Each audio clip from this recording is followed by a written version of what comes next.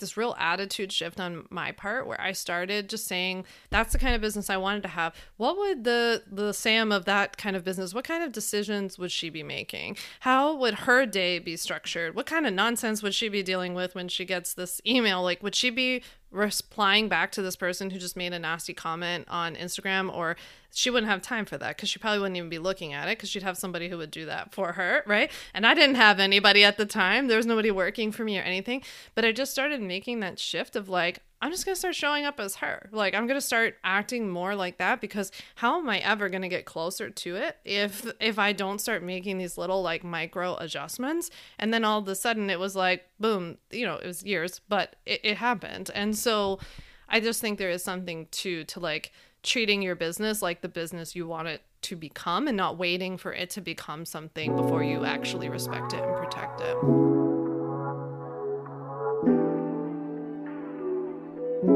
Welcome to Check Your Aesthetic Podcast, the go-to podcast for self-starting creatives. I'm Katie Campbell, the owner of Katie Creative Co., a social media management agency located in Baton Rouge, Louisiana. And I'm Alexis Aldrich, a Vermont-based content creator focused on promoting productivity that fits your unique lifestyle and growing my career in marketing and creative business strategy. On CYA, you will catch authentic conversations around entrepreneurship, social media, self-care, and the creative industry. If you're looking to grow your online following, boost your productivity, and connect with other ambitious female creatives, then you've come to the right place. Let's get into this week's episode.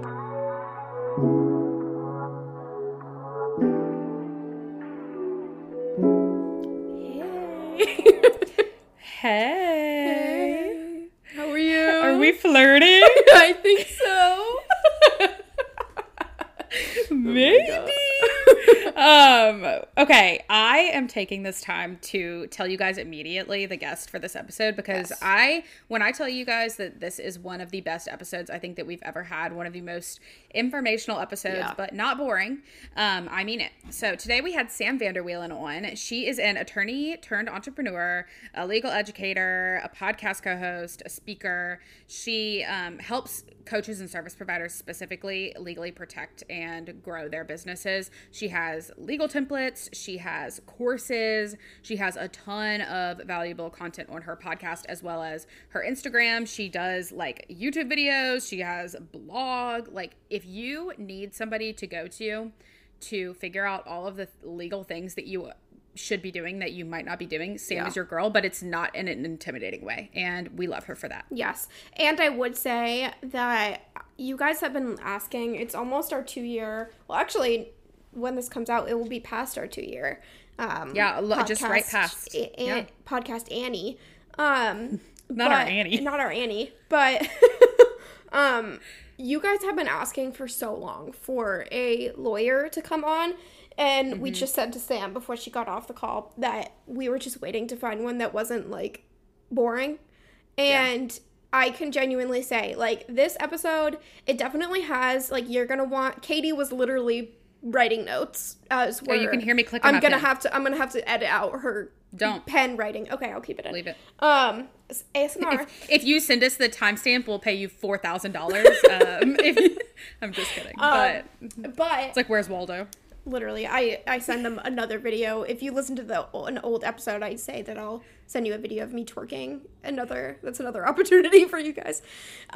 But she also talked about, like, mindset stuff. It's not just, like, this is what an LLC is. Like, it's a lot of, you know, how to feel confident and professional in your business, and how to take it seriously and get started, like, right from the beginning. But also, if you have already been, you know, conducting your business for some time and you're like, maybe I'm not doing the things that I should be doing, then she talks a lot about how to kind of get yourself back on that track, which I really love. And one of my favorite things, and something we always look for in guests, but especially when it comes to a topic like this that's very jargony, very specific, people literally go to 3 years of school and take a giant exam to learn all of this stuff, you know? But we look for people who aren't patronizing. We don't want somebody to come on and be like, I can't believe that if you haven't set up your LLC, like, you're what screwed. Are you doing? Like that. Yeah. Exactly. That's not the attitude that Sam had, and we really appreciate that on this podcast. Her entire career, you know, her entire business is helping people do these things in an accessible way, because I think law is something that is very inaccessible. Intimidating and Yeah, you know, it's expensive to hire a lawyer. Learning that stuff is frankly impossible unless you're going to law school. Literally. You know? And so she was super, you know, not patronizing, which there's got to be a word for that I can't think of right now. But it is an amazing episode, and don't be intimidated by the title. Don't be intimidated by the subject matter. This is a really good thing to listen to, and you'll have some actionable steps, but you'll also not feel this sense of urgency like your business is going to blow up and you're going to get sued and you're never going to have any money again. Right. You have time, and, you know, she kind of gives the things that you need to do, but not in a scary way. So. Yes. We have a crush on Sam now. We love her. We love Sam. I do have a very important life update to tell you that I saved specifically for you. I love when you do that. I think I like the color purple now. Okay. That's very important. Which shade are we talking? Well, so I used to kind of be like a purple hater, to be honest. And I kind of was like scared of people that were like, because purple people are very purple people, if that makes sense. Yes. Like a yellow person is very much intense. And I feel similarly to a purple person. And I wouldn't consider myself a purple person, but no longer a purple hater. No longer a purple hater. And I really, truly attribute that to my time becoming a Southern belle in Louisiana. Oh, so you actually have enrolled in Louisiana State University at this time? Yes, I have graduated from SCAD, and I am now going to be going back and getting to undergrad. I'm moving out of my house. I'm no longer marrying Austin. A turf sciences degree like Jonah has. Yes, you perfect. can get that. Perfect. Because then you'll know a lot of stuff about grass, which is always useful. You know, you have to know about grass when you're a Southern belle, so you just have to know. Yeah, but no, genuinely. You spend a lot of time barefoot in the grass, you know, down here in the South. Definitely. No, if you guys follow me on Instagram, you know about my purple LSU shirt because I am quite literally always wearing it. And then yesterday I got my toenails painted the exact same color of that shirt. Today I am wearing a Teddy Fresh sweatshirt that has purple on it. I'm just, you know, accepting my purple, like, my purpleness is coming through. So, yeah, I wore a purple shirt yesterday because I've been shopping for game day looks. I see. Girl, if you want to become a Southern belle, you better book you a plane ticket down here for a game day. You will not know what's coming for you. You know what? You will not know what is coming for you. That is definitely a life thing that will have to happen. Girl, it's so fun. But college football has actually already started, but this coming weekend is the first LSU game. I'm not a huge LSU fan, but I'm a medium LSU fan. I'm a huge tailgate fan. The games, couldn't care less. Tailgates? Mm-hmm. Oh, I'm there. Mm-hmm. Oh, I'm there. But I have been wearing a lot of purple recently because of game day, but when I really started to get rid of my purple haterness was when I got this white and black spotted dog who looks beautiful in lilac. She looks stunning in lilac. And whenever I wear my LSU shirt, I'm just matching Rue. And you'd be matching. Yep. She has this whole Wild One walk kit, which I don't want to hear anything about the fact that she has a Wild One walk kit. Keep your mouth shut in the DMs. Don't be rude to me. What? Was it a poor financial decision? It's expensive. Okay. It's like $4 billion. Oh, okay. Was it a poor financial decision? Yes. Does she look so stunning in her purple walk kit? Yes. So she's right over there slaying right now. She just got a new bandana. She got a new LSU Tigers bandana. It's pink and it has tigers on it. We love. Anyway, she looks stunning in purple, and that's when I stopped being a purple hater. So I guess neither of us are purple haters anymore, and we've spent about 4 minutes talking about it, and that is the content that you come to this podcast for. Obviously, not the legal advice. It's about LSU and the color purple. Yeah. Go Tigers. Yes. You know what I mean? Yes. Do you know how we spell go down here? G-E-A-U...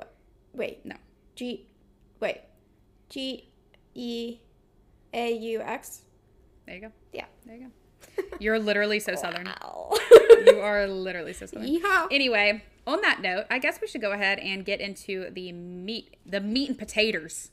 Why'd you make meat and taters? She made like a hand motion, like she was like holding a bunch of meat and taters of this episode. But Alexis, unless you have any other super Southern things to say, I guess we should just go ahead and get into our conversation with Sam. I mean, yeehaw, I guess. Let's go. Hi, Sam. Thank you so much for coming on the podcast today. Why don't you go ahead and introduce yourself for our listeners who are new to you? Hey, Alexis and Katie. Thank you so much for having me. I'm Sam Vanderwielen. I'm an attorney turned entrepreneur who helps online coaches, creative service providers learn how to legally protect and grow their online businesses using my DIY legal templates, my Ultimate Bundle program.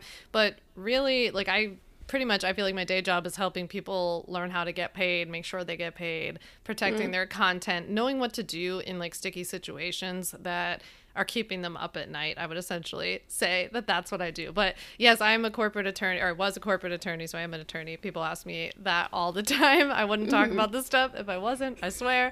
And I also had my own health coaching business after I left the law. So I've kind of like walked both sides of this, but ever since 2017, I've been doing the legal template thing, and I absolutely love what I do. And I'm so excited to be chatting with you guys. That is so amazing. I feel like the legal side of things is something that both legal and financial, which those kind of dip into each other, is something that's really hard to find accessible content and material on as a small business owner or somebody starting a business. I went to a meeting with a business consultant that I've started working with yesterday, and I'm not going to give you guys the details, but there's a lot of things legally that were not quite right about my business for a while. And she was like, okay, girl, here's all the things you need to do. And I was like, what is that? What are you? There's more? Yeah. I thought I already did all of it. But on that kind of same vein, there's obviously a lot that goes into setting up your business in a legal way that protects both you and your clients and your assets and all that kind of stuff. So if someone is just starting their business and knows that like they want to take it seriously, they want this to be their full-time job, what are the legal steps they need to kind of do at the beginning to set themselves up in the right way? Yeah, it's a really good question. So I think that you want to think about setting your business's foundation. And what I want you to do too is kind of erase any of those initial like thoughts that might be popping up of like, my business isn't that serious yet, or it's not that profitable yet, or I don't have that many clients. None of that stuff actually matters. For in like the eyes of the law, there's no like, as I always say, there's no get out of jail free card for like she only had 7 clients or like she only had $50 in her business bank account. So that doesn't actually matter for the purposes of the law. Like we have to do certain things in order to set up our businesses and to be legally protected. So first, I just kind of want to like clear the timing myth. And from there, we just want to focus on getting your foundation set. It is so similar to building a house. Like you really do have to build this like very strong, stable foundation. Like make sure all of that stuff is right first. And even though it feels really boring, like we're doing an addition on our house right now, right? And they're doing all the foundation stuff and it's so boring. Like all I want to do is put in like the bathroom and the tile and all the fun things like the website and the branding and all of that, right? We all want to skip to that part. And I understand it. And I feel that too. But that stuff will all crumble if we don't have the initial foundation. So when we're talking about your legal foundation for your business, we're talking about protecting you as a person, meaning that your like personal life, your personal assets are not affected by anything that happens in your business. We're also thinking about protecting your business's money.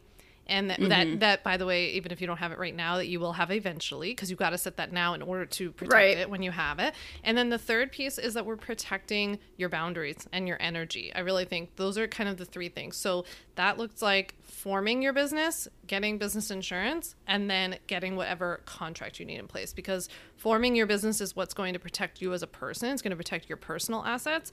Business insurance is going to protect your business's money, and solid contracts and policies are going to protect your energy and your boundaries and your sanity in the long run.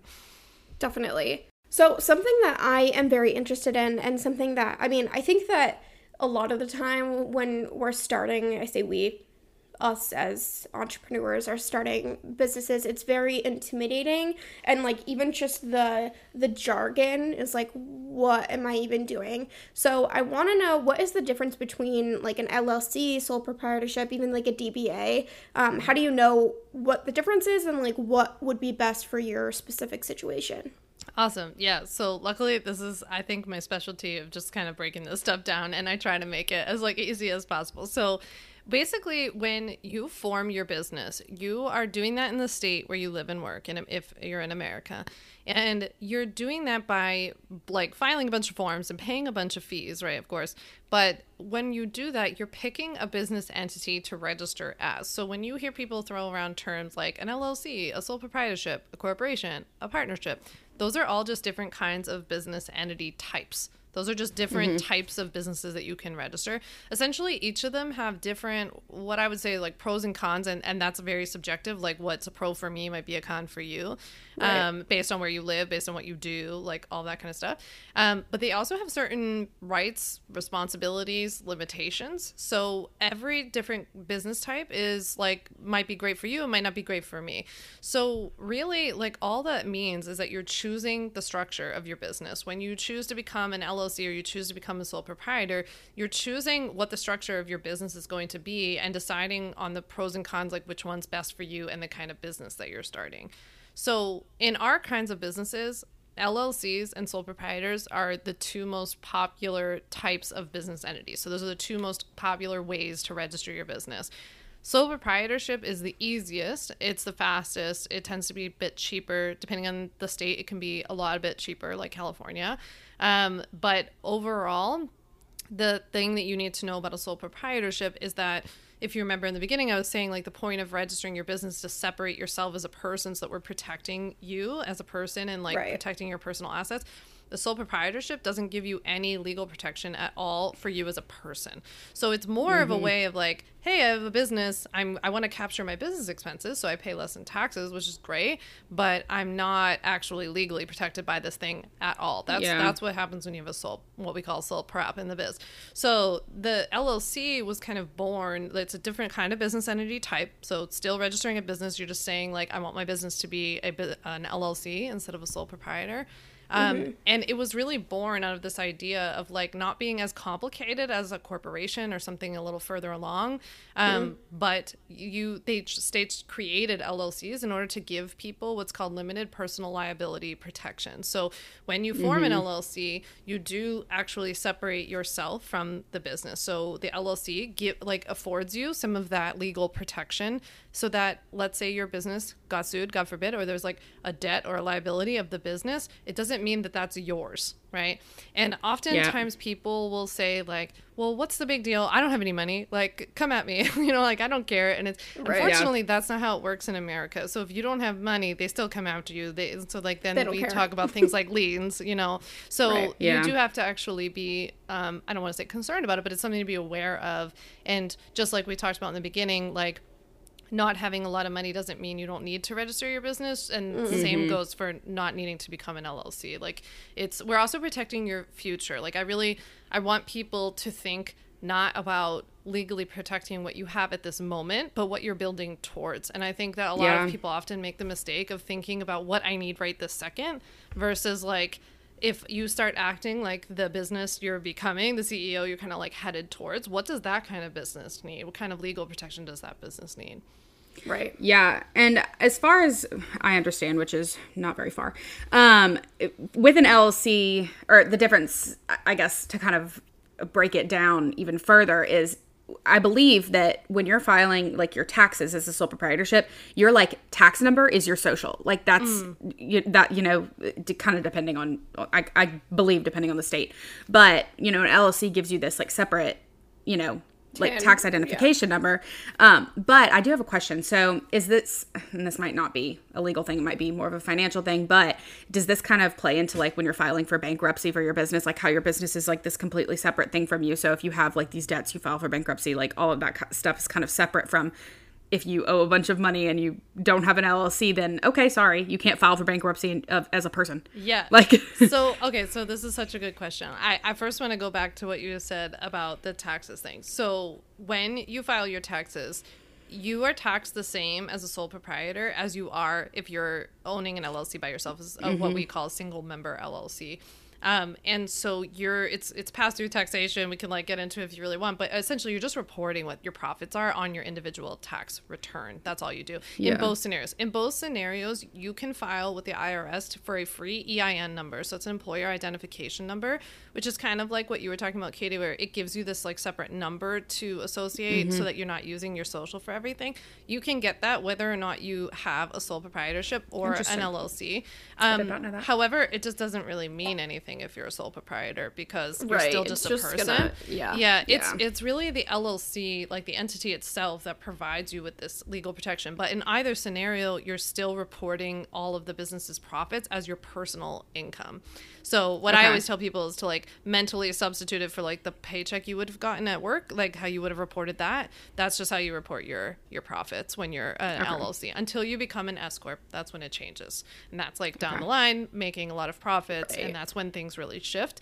But in the beginning, like just starting out, that's that part. And then to your bankruptcy comment too, that this is what I'm always telling people too, that like obviously we never want it to go this way, but yes, planning out like worst case scenario. To be honest, the worst thing that could happen if you had like if you set things up correctly the way that I'm talking about, in the most devastating scenario, the quote unquote worst case scenario is that your business shuts down. And that's it. And then you pop open a new business. I mean, businessmen do this every single day. And so this is like a thing, right? And this is what people do. But what we don't want to have happen is that something happens in your business that's financially devastating, and that's your problem as a person. Right, and like, it's affecting you. Your house, your car, your joint bank accounts. Like a lot of people don't know if like your name and a partner's name is on a bank account, that's fair game if you're not protecting it properly. So that's why we want to get this stuff in place. Okay, I have another question. So, I don't do this anymore, but a couple years ago, I did... this is going to be bad. No, it's not. It's not. Okay, good. No, it's about my business that I no longer do because I didn't like it. So, I sold, like, shirts and, like, stickers and whatever. And I went to the bank and had like an advisor convince me that I didn't need an LLC and that I should be a sole proprietor, but then have a DBA as Alexis Adams Co. And like when I was researching it, I was like, I feel like this is just giving me a fancy title and that's really it. But I was like, I don't know what I'm talking about, so I'll just do whatever the lady tells me to do. And like looking back, I don't know if that was the smartest decision, but it also could have been. But I want to get your opinion on that. Yeah, well, you do know what you're talking about, Alexis. A. Okay, thank you. You're welcome. B. I wish people would just stay in their lane and like if you do money stuff, talk about money. If you know whatever. Yeah. It's like if you go to like your doctor, don't take like construction advice from them. That's kind of like how I feel. You know, it's like everybody do your thing. I feel like half of my job is like cleaning up bad advice that like financial advisors give and CPAs give and all these people. So, okay, this is a really good question because a lot of people confuse a DBA with a type of business entity. So a DBA is something you only file after you've got a business entity. So after you would file a sole prop or after you file an LLC, you can then turn around and ask for a DBA. So DBA stands for doing business as. Some states call it a fictitious name, an alternate name. Like every state has something different. Essentially what it is just that it's like you want to be known as something different in your marketing than what your more corporate-y sounding like legal name is. So the example I always give is like Target's actual corporate name is Target Brands Inc. Right. But when we go to their stores and we go on their website, nobody's seeing Target Brands Inc. anywhere. And that would be really boring on a logo. So they have a DBA as Target. Right. And so that makes sense. So it's kind of like the legal way to connect a marketing name to the legal entity, because if you still want to get that protection from the business that you formed, like in an LLC example, you can't then go around like if we formed an LLC called like Sam's Amazing Cupcakes LLC, I can't just go around calling myself Sam's Cupcakes and then be like, well, of course everybody should have known that it's really this LLC. Yeah. We have to have some kind of like formal way to connect the two. So a DBA is just a way of you like taking the formal step of saying, I'm going to go as Sam's Cupcakes, but really Sam's Cupcakes is just a way for me to be known as Sam's Amazing Cupcakes LLC. And so it's just that connection so that now let's say Sam's Cupcakes, you know, someone ate my cupcake and they got horribly sick and then they sue me. Then when they sue me, I get to still put it under that LLC, that protection. I still get to have that even though they didn't even know I had it. Yeah. Right. That's so okay. for example, like we have Check Your Aesthetic Podcast LLC. Yep. So it would be just like Check Your Aesthetic or a Check Your Aesthetic Podcast. Yep. It would be a way for you to go as like a different name in your branding. You know, a lot of people will ask me if they need a DBA, if they have like a domain name that's different, because sometimes you can't get like the domain name. You don't need that. That's not what we're talking about. It's more like, you know, what's like on the header of your website. That's what I always say to people, like, what's on the header of your website? What's on the header of like your Instagram? What's on your business card? Like if you're going as something, anything literally that's different. And also, by the way, I'm going to be like the annoying lawyer for a second. I'm even talking about people who just drop what we call the moniker. So like if you just drop the LLC because you just don't want to use that, that means you have to form a DBA without the LLC in it. Right. So that way you're literally writing on my to-do list. Yeah. It's very easy. So I have good news for everyone. It's very, very easy. You can definitely do it yourself. Something to be aware of is that in some states in America, not most, but some, they actually require that you form a DBA within like a certain time period after you file for the LLC. Other states are like, Vermont you can do it whenever. Yeah. And in many, many states, you can have many, many, many DBAs. So one thing that people will do sometimes is like, you know, let's say like I had the health coaching business, for example, when I first left the law and I formed an LLC, I could have technically formed like a DBA to go as something different with my legal business if I didn't want to redo it. But for me, it was such a different business and I knew I was shutting it down that I like shut it down and started something new. But that is an option. Yeah. Yeah. Okay. I have another question on this kind of, it might be related, it might not be, but where do trademarks and things like that fit into all of this? Because obviously when you trademark something, you're saying this is my thing, this is the name that it has, you can't take it. So where does that kind of fit in with like DBA and LLC? Yeah, so you can trademark your business name if it qualifies as a trademark. Like it has to be unique. Like I couldn't trademark Sam Vanderwielen, like it's just a name. But it can't be like generic and descriptive and all this kind of stuff. But if you had a like cool name like Check Your Aesthetic or something, like you can trademark that. You can also trademark the names of programs. So if you have popular programs, I mean, you can trademark your logo. This is maybe an unpopular opinion. I just don't see, like, in our businesses, I don't really see what like, we're not like Nike. Yeah. Nobody's like stealing my logo to put it on their like shirt or something. I don't know. If I made physical products, I would do that. But without like physical products or something, maybe like digital commerce. You can also trademark taglines as well. So like the little phrases and slogans that go beneath your stuff. So yeah, you can do all of that. I mean, I encourage people to kind of find what their bread and butter is, not allow this, like the trademark process to get in the way of moving your business forward, because I think a lot of people confuse trademarks with patents, and patents, you hear these like crazy stories about it's like a race to file for the patent, because like whoever files first wins, even if I invented it first. If you filed a patent first, you win. But with trademarks, it's whoever's been using it the longest. So when you go to file your trademark, for example, and you were going to trademark your podcast name or you're going to trademark your business name, you tell the USPTO when you've been using this trademark since. So you could file it today and say you've been using it since 2018. And so you get backdated protection from that. But obviously you don't want to wait forever. I just don't want people... Like, I get emails from people who haven't even started a business. They're still super early on. They're like, I'm not starting my business until I trademark my logo. And I'm like, oh, no, please don't do that. No. Like, just like, we got to get this stuff started. And you can do that. Also, it takes like over a year to get the process approved. So I definitely don't want anybody waiting for that. Yeah, that's very interesting. And I have my business name trademarked. At the time, I felt like it was really important, and now I'm like, oh, well, okay. Yeah. It feels good, but it's not always so necessary. I guess. Yeah. But, so, like, that was a choice. Literally, I had my trademark before I had my LLC. Yeah. Nobody tell anybody that. That's a secret. Okay, so let's move on to something that I feel like a ton of people have questions about, that is probably one of the scariest things in a business like ours where we're providing services, contracts. So, obviously, a lot of service providers, content creators, people that are working with clients or working for businesses are dealing with a lot of contracts and agreements. So what are some of your must-have inclusions, just in general? You don't have to talk about, obviously, the specific legal language, but like, what are the things that you include in a contract, the protections that you feel like are super necessary in a contract. Yeah, there are many. And I'm glad I don't have to read a contract, because I just had this like flash of like how I could have a podcast where I read a contract and like put people to sleep. Like it would be like one of those like sleep meditations. ASMR. And be like, yeah, I was like, that's a good idea.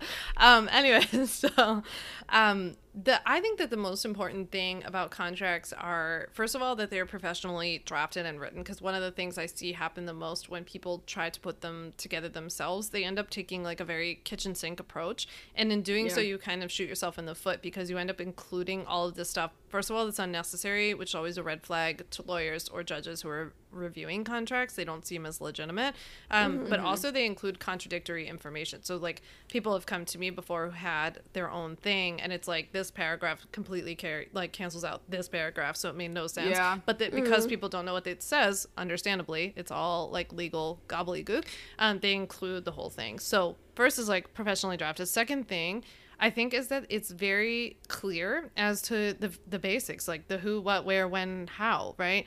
So with services in particular, it's really important that we're super clear about what's being provided and what's not. So that's kind of what I focus on the most in my legal contract templates that I offer. It's because I want you to really like spell out every single thing that you're doing and how you're doing it, right? So I push people like in these templates to be like, okay, so you have 6 calls are available. How are the calls offered? Are they on Zoom or are they phone? When are they offered? How frequently are they offered? You know, all of this kind of stuff.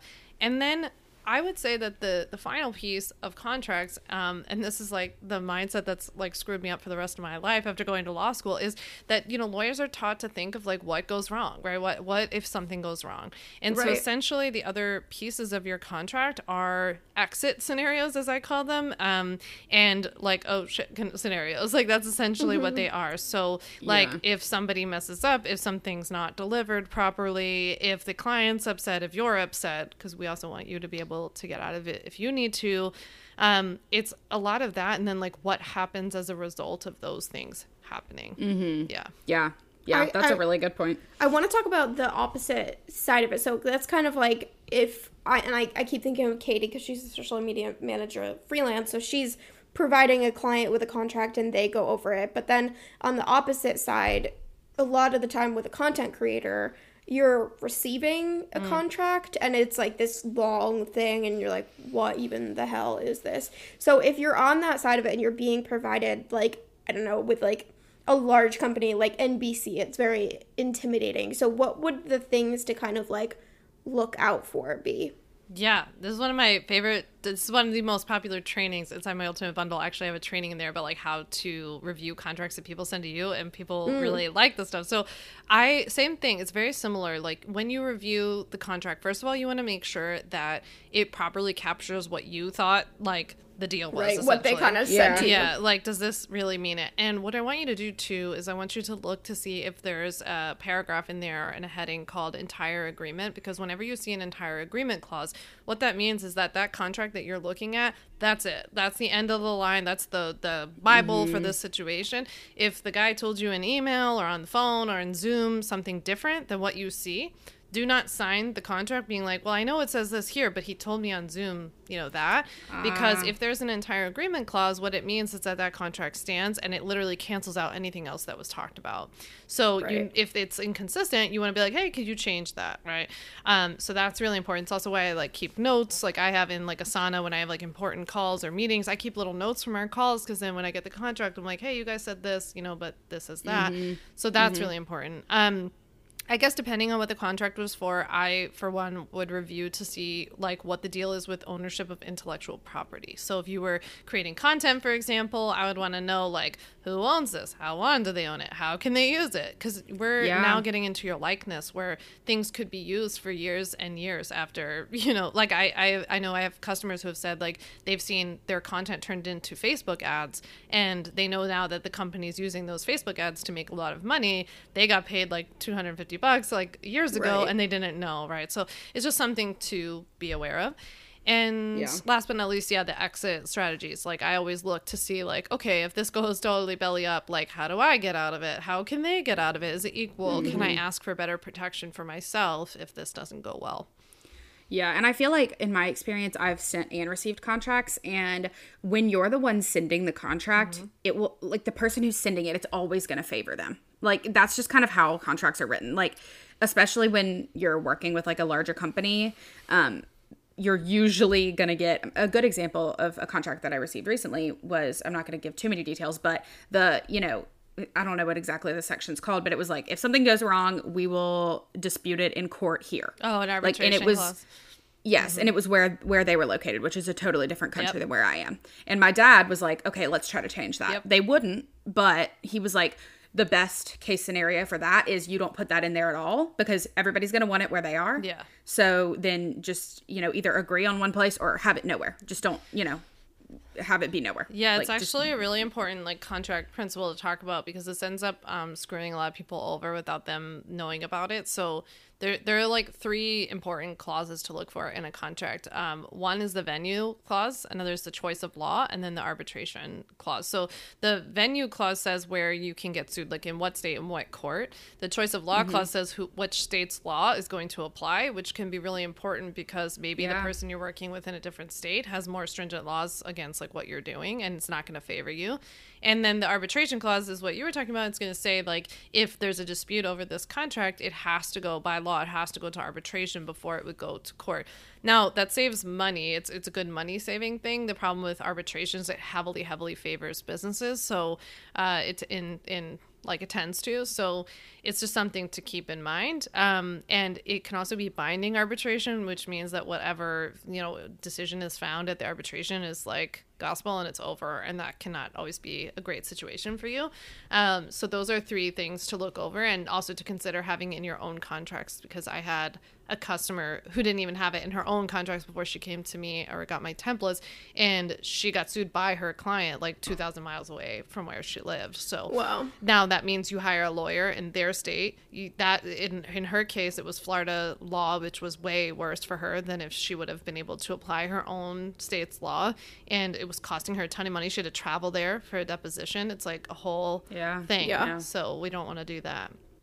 Yeah. That's a very good point. And that's something that I feel like you just, until you hear someone say to look for it, usually when you get a contract, I feel like you just look to see, oh, okay, like the basics, like the work that I said I was going to do, things like that. But you don't think about that, like, worst case scenario and the difference that's going to make for you, which I think is really important and something that I've learned through my dad. And now all of you know. Yeah. We're listening. I know. So good for you. I never wanted people to feel like they had to be a lawyer. Like, I just remember thinking, like, when I started, I was so overwhelmed by, like, what the heck is a landing page? What's an email list? Like, I don't understand. Do I have a list somewhere? Like, I didn't understand all of this stuff, and I was so overwhelmed by all the, like, marketing, online business side that, I was like, boy, thank goodness I know all the legal stuff, because this would be, like, so much. And then people write to me all the time, and they're like, I'm so frustrated. I'm so ashamed that I can't put this contract together. I'm like, why would you be able to put a contract together if you're not a lawyer? Like, it's okay. Right. I feel like just if you get anything from this episode, just like release yourself from that. And I don't think you're ever going to be like fully confident in a put together yourself contract until you just get the like real thing and just get it over with. Totally. Because I've only even mentioned like a handful of these little like paragraphs, and there are many others.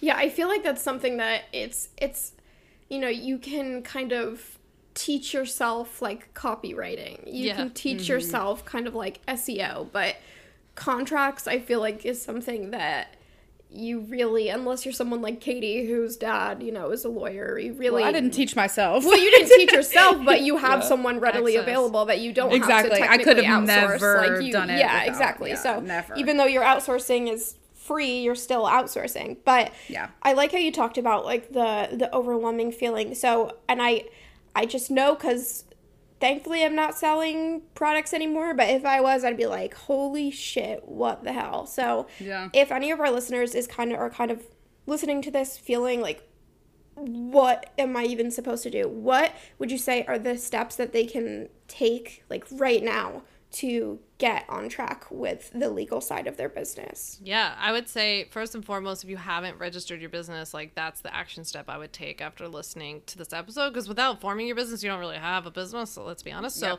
we have to do that. And then if we do it properly, we're legally protecting you in the process. If you, for some reason, either are already a sole proprietor or need to become one to start out, if that's just what the situation that you're in, I just want everyone to know you can convert. You can like upgrade later to an LLC. So that is a possibility. So all is not lost. Don't worry. And so I would say if you've already formed your business, but then you're hearing us talk about this other stuff today and you don't have like a legit contract, I would say whatever way you're working with people. Like if your one-to-one service is like the most popular thing that you do, make sure you get that. If you sell like a course or something, like I offer like terms of use contracts for that kind of thing. If you sell products, like get terms at checkout. Like whatever the main thing is that you do, just focus on that. Sometimes we let ourselves kind of build this up like bigger and bigger and bigger instead of just tackling like what's right in front of us right now. So I would keep it super basic with registration, whatever contract or policy you need right now for what you're selling at this very moment. And if you haven't explored business insurance yet and you're providing services, that is something I would get in place. It's very easy to get in place. And it will just be a huge, I think, stress lift off of you as well. Also, follow Sam. Oh, yeah. Thanks. Yeah, really. And listen to her podcast. But yeah, I actually have a question about business insurance. So can you just kind of talk about what that, like how that protects you, the benefits of that, the kind of person who should have that, and maybe your recommendations for some good places to start with that? Yeah, sure. So business insurance is what financially protects your business, because if your business gets sued, or even threatened to be sued, even if you just got a nasty letter from like somebody's lawyer, like a client's lawyer or something like this, if you have business insurance, your business insurance provides you with an attorney. They pay that attorney's fees, the hourly fees, which Katie, I'm sure you know, is very expensive. And then if, let's say, there was like a settlement out of that complaint, or if you lost a lawsuit or whatever, they pay for that, what the judgment or the settlement that's found against your business. Minus, of course, whatever your deductible is, just like car insurance or whatever. You need to know what your deductible is, because that's the amount that you're responsible for. But business insurance is what financially protects your business. That's how I can like best simply put it.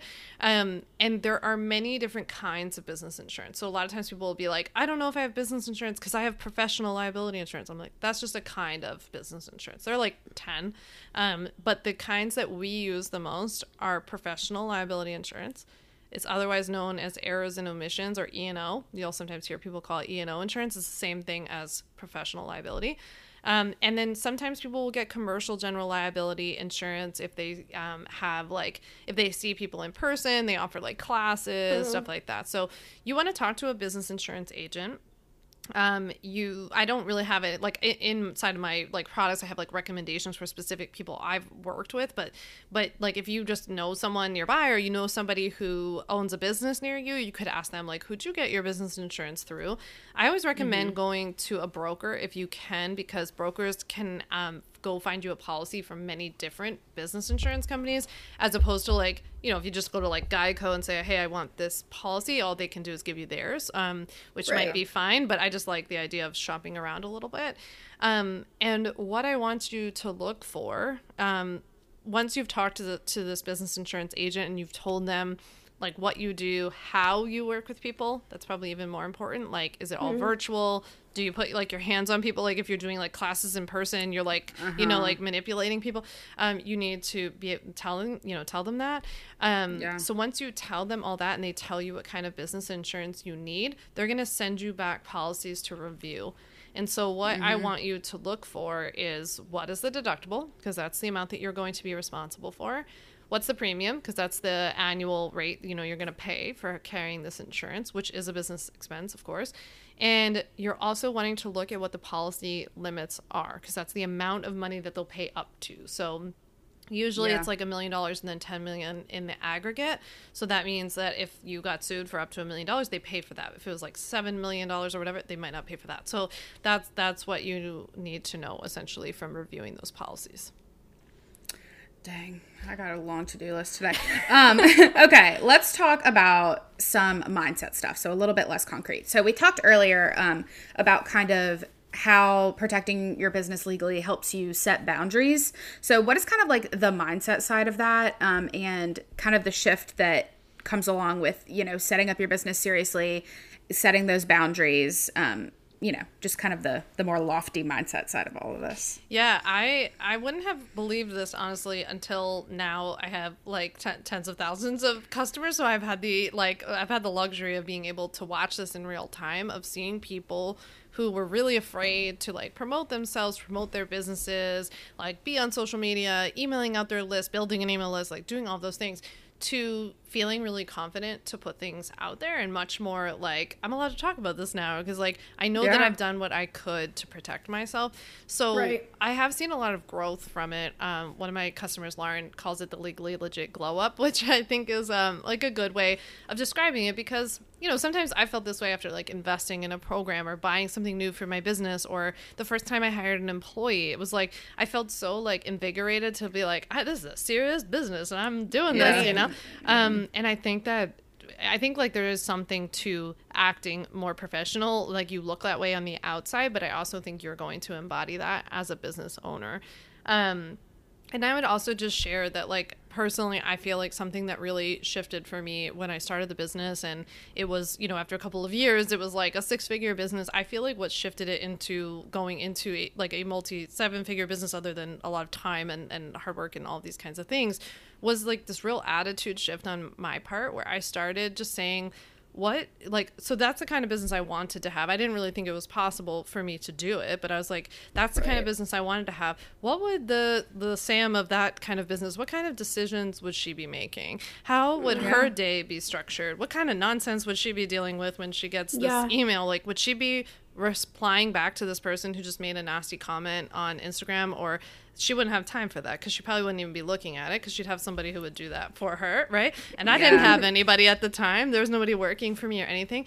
But I just started making that shift of like, I'm just going to start showing up as her. Like, I'm going to start acting more like that, because how am I ever going to get closer to it if I don't start making these little like micro adjustments? And then all of a sudden it was like, boom, it was years, but it happened. And so I just think there is something to like treating your business like the business you want it to become, and not waiting for it to become something before you actually respect it and protect it. I completely agree. I think we had, at the very beginning of the year, we had a CPA on, and she talked also about, like, if you're not setting up these, like, tax stuff, you're kind of telling yourself in a way, like, oh, this is just going to be a hobby, and this is only going to go so far. Whereas if you set these things up now, it's almost holding yourself accountable also, that, no, I'm going to actually do this, which I really appreciate, and I think is important as a small business owner and someone that's, doing things yourself. It's important to keep yourself motivated. But I love how you said the word, like, professionally, and that, carrying yourself professionally helps your own mindset. But how do you think that this kind of way of conducting your business translates to the, I guess, like, corporations, people, businesses that you're working with? Yeah, I see it in real time all the time. I've had people who have bought my products because somebody refused to work with them because they didn't have a contract. Because, some of the people who are my customers are like trying to go to, big companies to give talks, or to like do workshops, lunchtime workshops, like all of this kind of stuff. Or they've had clients who, it's so funny because a lot of people will come to me after, like, let's say they're a health coach, but one of the clients who, they were trying to onboard was a lawyer, and was like, you don't have a contract? Like, that's not cool. I think actually is something that's like really important for everyone to understand, that I think has been like lost somewhere in the legal side of things, and especially in online business. We tend to, we're human beings, we have egos, and we just tend to think about things from our perspective, and like how things affect us, and like what is this about me, right? But I think what oftentimes people forget in that process, because we're so freaked out about like, are we going to get paid? Is someone going to steal our stuff? Is that the other person on the other end of this contract is afraid that you're some person on Instagram who might not show up to your calls. Exactly. And like they're going to hand over $2,000 to you and you don't show up. And so I don't often think that people realize, like, yes, contracts, you're right, totally right, Katie. Like, contracts are written from one perspective, and they always advantage the person who sends it. But in general, it also is a binding agreement that holds both parties accountable. And so, like, they're freaked out too. And I think that sometimes we get lost because, like, we're so in this world that we don't forget, like, we are just people with podcasts and Instagram and whatever. And people are a little worried of, like, is she going to show up to this thing? So I think that's important to keep in mind. Absolutely. And especially something that I've noticed from work that I've done, like content creation for brands, is a lot of times, you know, service providers, a lot of times you're paying for the service before. That's usually how it works. Or, you know, half before, half after, however people do it. But a lot of times when you're creating content for a brand, you don't get paid until a pretty long time after. You don't get paid till their next pay cycle, or you don't get paid till their next whatever. And so having that contract gives you the peace of mind, okay, I'm going to be paid. Like, I will be paid, even though, you know, it might not be beforehand. It obviously feels more comfortable to have the money in your account before you do something, but that contract does protect you as well, which I feel is really important. Okay, so to kind of close off the interview section of this episode. So somebody's listening to this and they're just very overwhelmed by handling the legal side of their business alone. They're like, okay, this is something that I would like to outsource. What do you think they should look for in a lawyer to outsource? Obviously, there's a ton of different kinds of law that people practice. There's just so many options and a lot of jargon. So kind of what's your advice if somebody wants to outsource their legal side of their business? Totally. I think if you want help with legal services, like if you want someone to do something for you, like you want someone to register your business, you want to pay somebody to draft you a contract from scratch, which can be very pricey, but like if you can do that, that's always the best route. Like I tell people that, and I sell contract templates. If you can swing that, go for it. So what I say is like go to a small business attorney that's relatively near you, or in your state at least, so that things are going to be done from your perspective. I always think that that's best, and I like the idea of trying to work with somebody who, you know, if they don't already understand what you do, they can try to understand what you do. Another approach that's, I guess, a bit more budget friendly is that people try to kind of marry the two between, like, you know, the reason I created my business was to be more approachable and accessible to people. And so giving, you know, I offer contract templates that are like downloadable, and you fill in just your name and like the price of your services and stuff like that. And then if you wanted to, you can take that to a local lawyer near you and pay a lot less money and have them quickly review it for you. Because with lawyers, you're paying by the hour. So in either scenario, you want to know what the lawyer's hourly rate is. I would always recommend asking if they would actually be the person working on your file, or if they're going to pass it off to like a younger associate or even a paralegal, and what their rates are. That's really important to know. And then if they require a retainer, which is an amount of money you pay up front, so like maybe it's $2,500 or something, and then they draw upon that retainer. So like if their hourly rate is $300 an hour, every time they work on your file, they're just going to like draw from that $2,500. So you would want to know what their hourly rate is and what the retainer amount required is for that kind of thing. And you can also ask if they do flat fee arrangements. So if they like register your business, you can say, can you do that as flat fee? Meaning you just pay, like, let's say it was $500, you would just pay $500 for them to register your business, regardless of how many hours it actually took them. Okay, I said this was the last question, but now I have a follow-up. Are there any like red flags of, you know, because I feel like there's a lot of, the thing that's coming to my mind that I don't really have much liberty to speak on because I have no experience with it is like payday loans, like things like that are like just a little sketchy. Is there any sort of like sketchy lawyer situation that you should be like, oh, this person might be a little shady and might not really be, you know, they're super cheap, or like they're, you know, things like that. Yeah, super cheap always makes me a little nervous because lawyers, there are not many times that the word cheap tends to go like hand in hand with lawyers. Right. So you're like, that doesn't make, what's happening here? Like, are you really a lawyer? So that would be one thing. Yeah, that would be a red flag. Are they a lawyer? Yeah, like maybe not. By the way, you can always look that up on any state's website. If you type in like California attorney search and then you put in the attorney's name, it will come up and tell you like their bar ID number, whether they're active, if there's some sort of like terrible thing against them. So that might be a good idea too. But I would say like somebody who's a bit too much of a jack of all trades, that always freaks me out. Like somebody who's doing like DUI law and criminal law and corporate law, but also register your business and help you with your real estate closing. I'm a little like, I don't know. They tend to be really busy. So I would like personally prioritize communication, because I think that it makes a lot of sense to me that you're stressed and overwhelmed and anxious about this process. And if there's nothing more frustrating than not being able to get a hold of an attorney or like something like that. And you're also getting charged for all that, like every time you're trying to communicate with them. So somebody who's like off the bat bad with communication, like that would freak me out too. Okay. Amazing. Okay. So moving on to the things that don't have to do with the law. Today's random question. Okay. So the random question for today is, all right, POV. You walk into a store and you find a shirt you like, and they have it in every single color of the rainbow. Which color are you gravitating towards? Sam, you can start. Okay, I don't know what you would call this, but I feel to have, like, I've fallen into this, like, Parisian teal kind of, like, light green with some Parisian teal situation color lately, and it's actually one of my brand colors, funny enough, but that's, like, I just looked at my closet the other day, and I was like, I think I might have taken this a little too far. There's a lot going on here. Yeah, so that would be I love that. Alexis? Anything blue, pretty much. My engagement ring is blue, and then I have blue. My water bottle is blue. I pretty much, and it's literally stuck to my desk, but my, like, mouse pad is blue. Like, it's not even really my favorite color, but it's just always, weirdly, it's just what I gravitate towards. I think because my eyes are blue, so I'm like, there you go. Yeah. Katie? Mine kind of teeters between, like, a tan. I love a good tan. Like, I like tan clothes.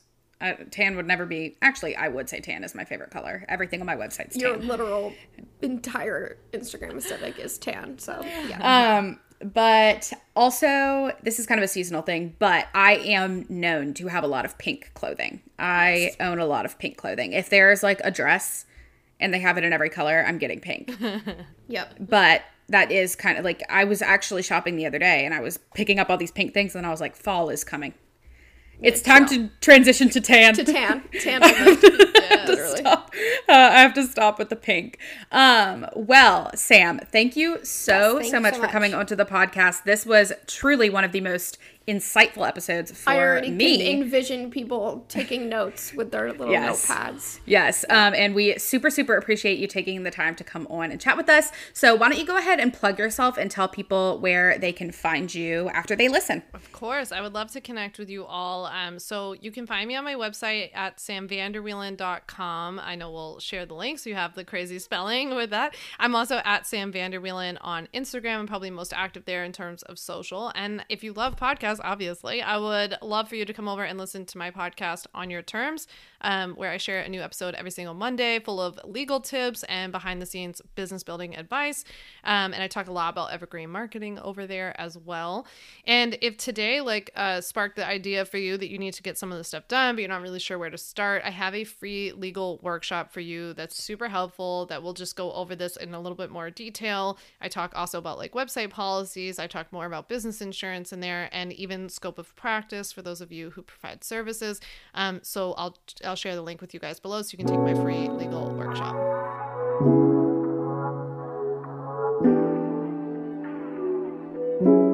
Thank you for listening to this week's episode of Check Your Aesthetic Podcast. If you enjoyed this episode and want more, follow us on Instagram at Check Your Aesthetic and TikTok at Check Your Aesthetic Podcast. If you want to support our show, text the link to this episode to a friend, share when you listen to CYA on your story, or leave a positive rating or review wherever you're listening to this episode. If you want to hear more from us, be sure to hit the follow button on Apple Podcasts or subscribe on your favorite podcast listening platform. We'll talk to you next Monday. See ya!